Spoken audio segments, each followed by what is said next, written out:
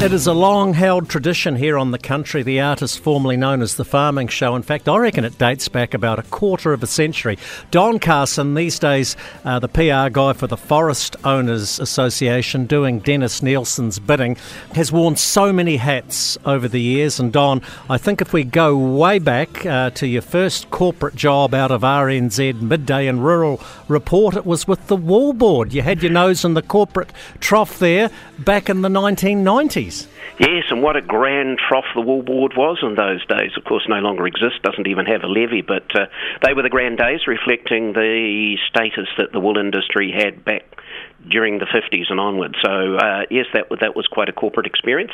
And I do recall, Jamie, after Radio New Zealand, that you did talk me into having a weekly commentary with you, and it's more or less prevailed ever since, hasn't it?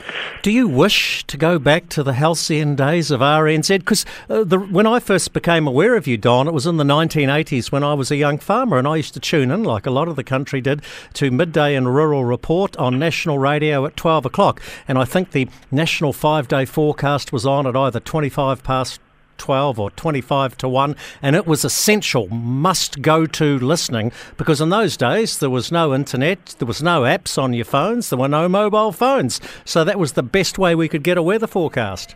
Yeah, yes, it was, and one of the ironies when that first came up with the Met service, they were wanting to charge Radio New Zealand providing that service, and Radio New Zealand sent the invoice going the other way saying, well, we're giving you a platform for something that you would have no avenue to get out to the public if it were not for us. So I don't know how that was eventually resolved, but it is an irony.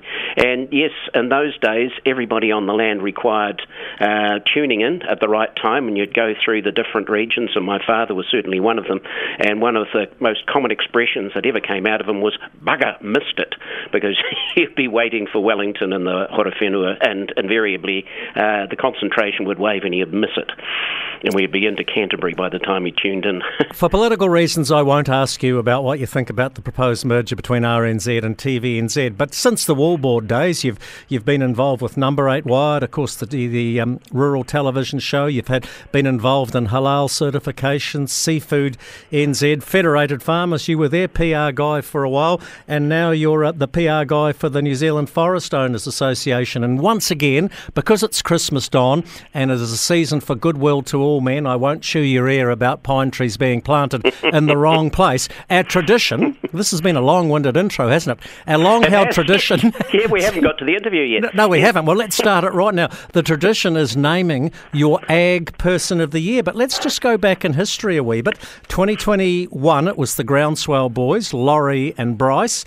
Damien O'Connor in 2020. I'm not sure he'll win it this year. And Mike Joy never agreed with that one in 2019. Drum roll, Don Carson. Who is your 2022 Ag Person of the Year?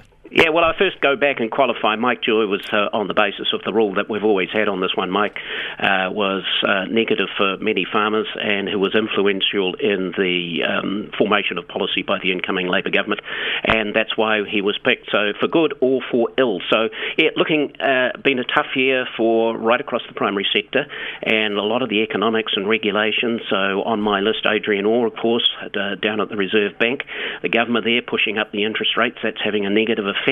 And then, of course, David Parker, who regularly features in the shortlist as Environment Minister, and E Waka Eka Noa. That's not yet been resolved, however. So I would go back to one of the other rules.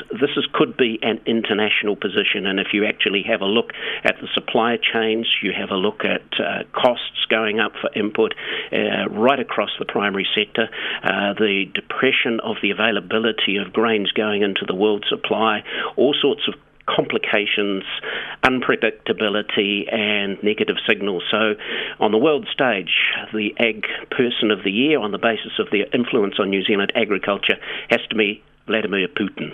He's buggered 2022 for a lot of us, hasn't he? Yes. Yeah, and of course, JB, you look forward to 2023 and you always say, well, it can't be like last year, it'll be a much better year, but all the portents are for at least a bad as year next year as it has been this year, and for all of those COVID years now stretching back to the end of 2019. Don Carson, thanks as always for your contribution. You enjoy your box of Mackay's. We'll catch you back again in 2023. Jamie, I really look forward to it. Cheers.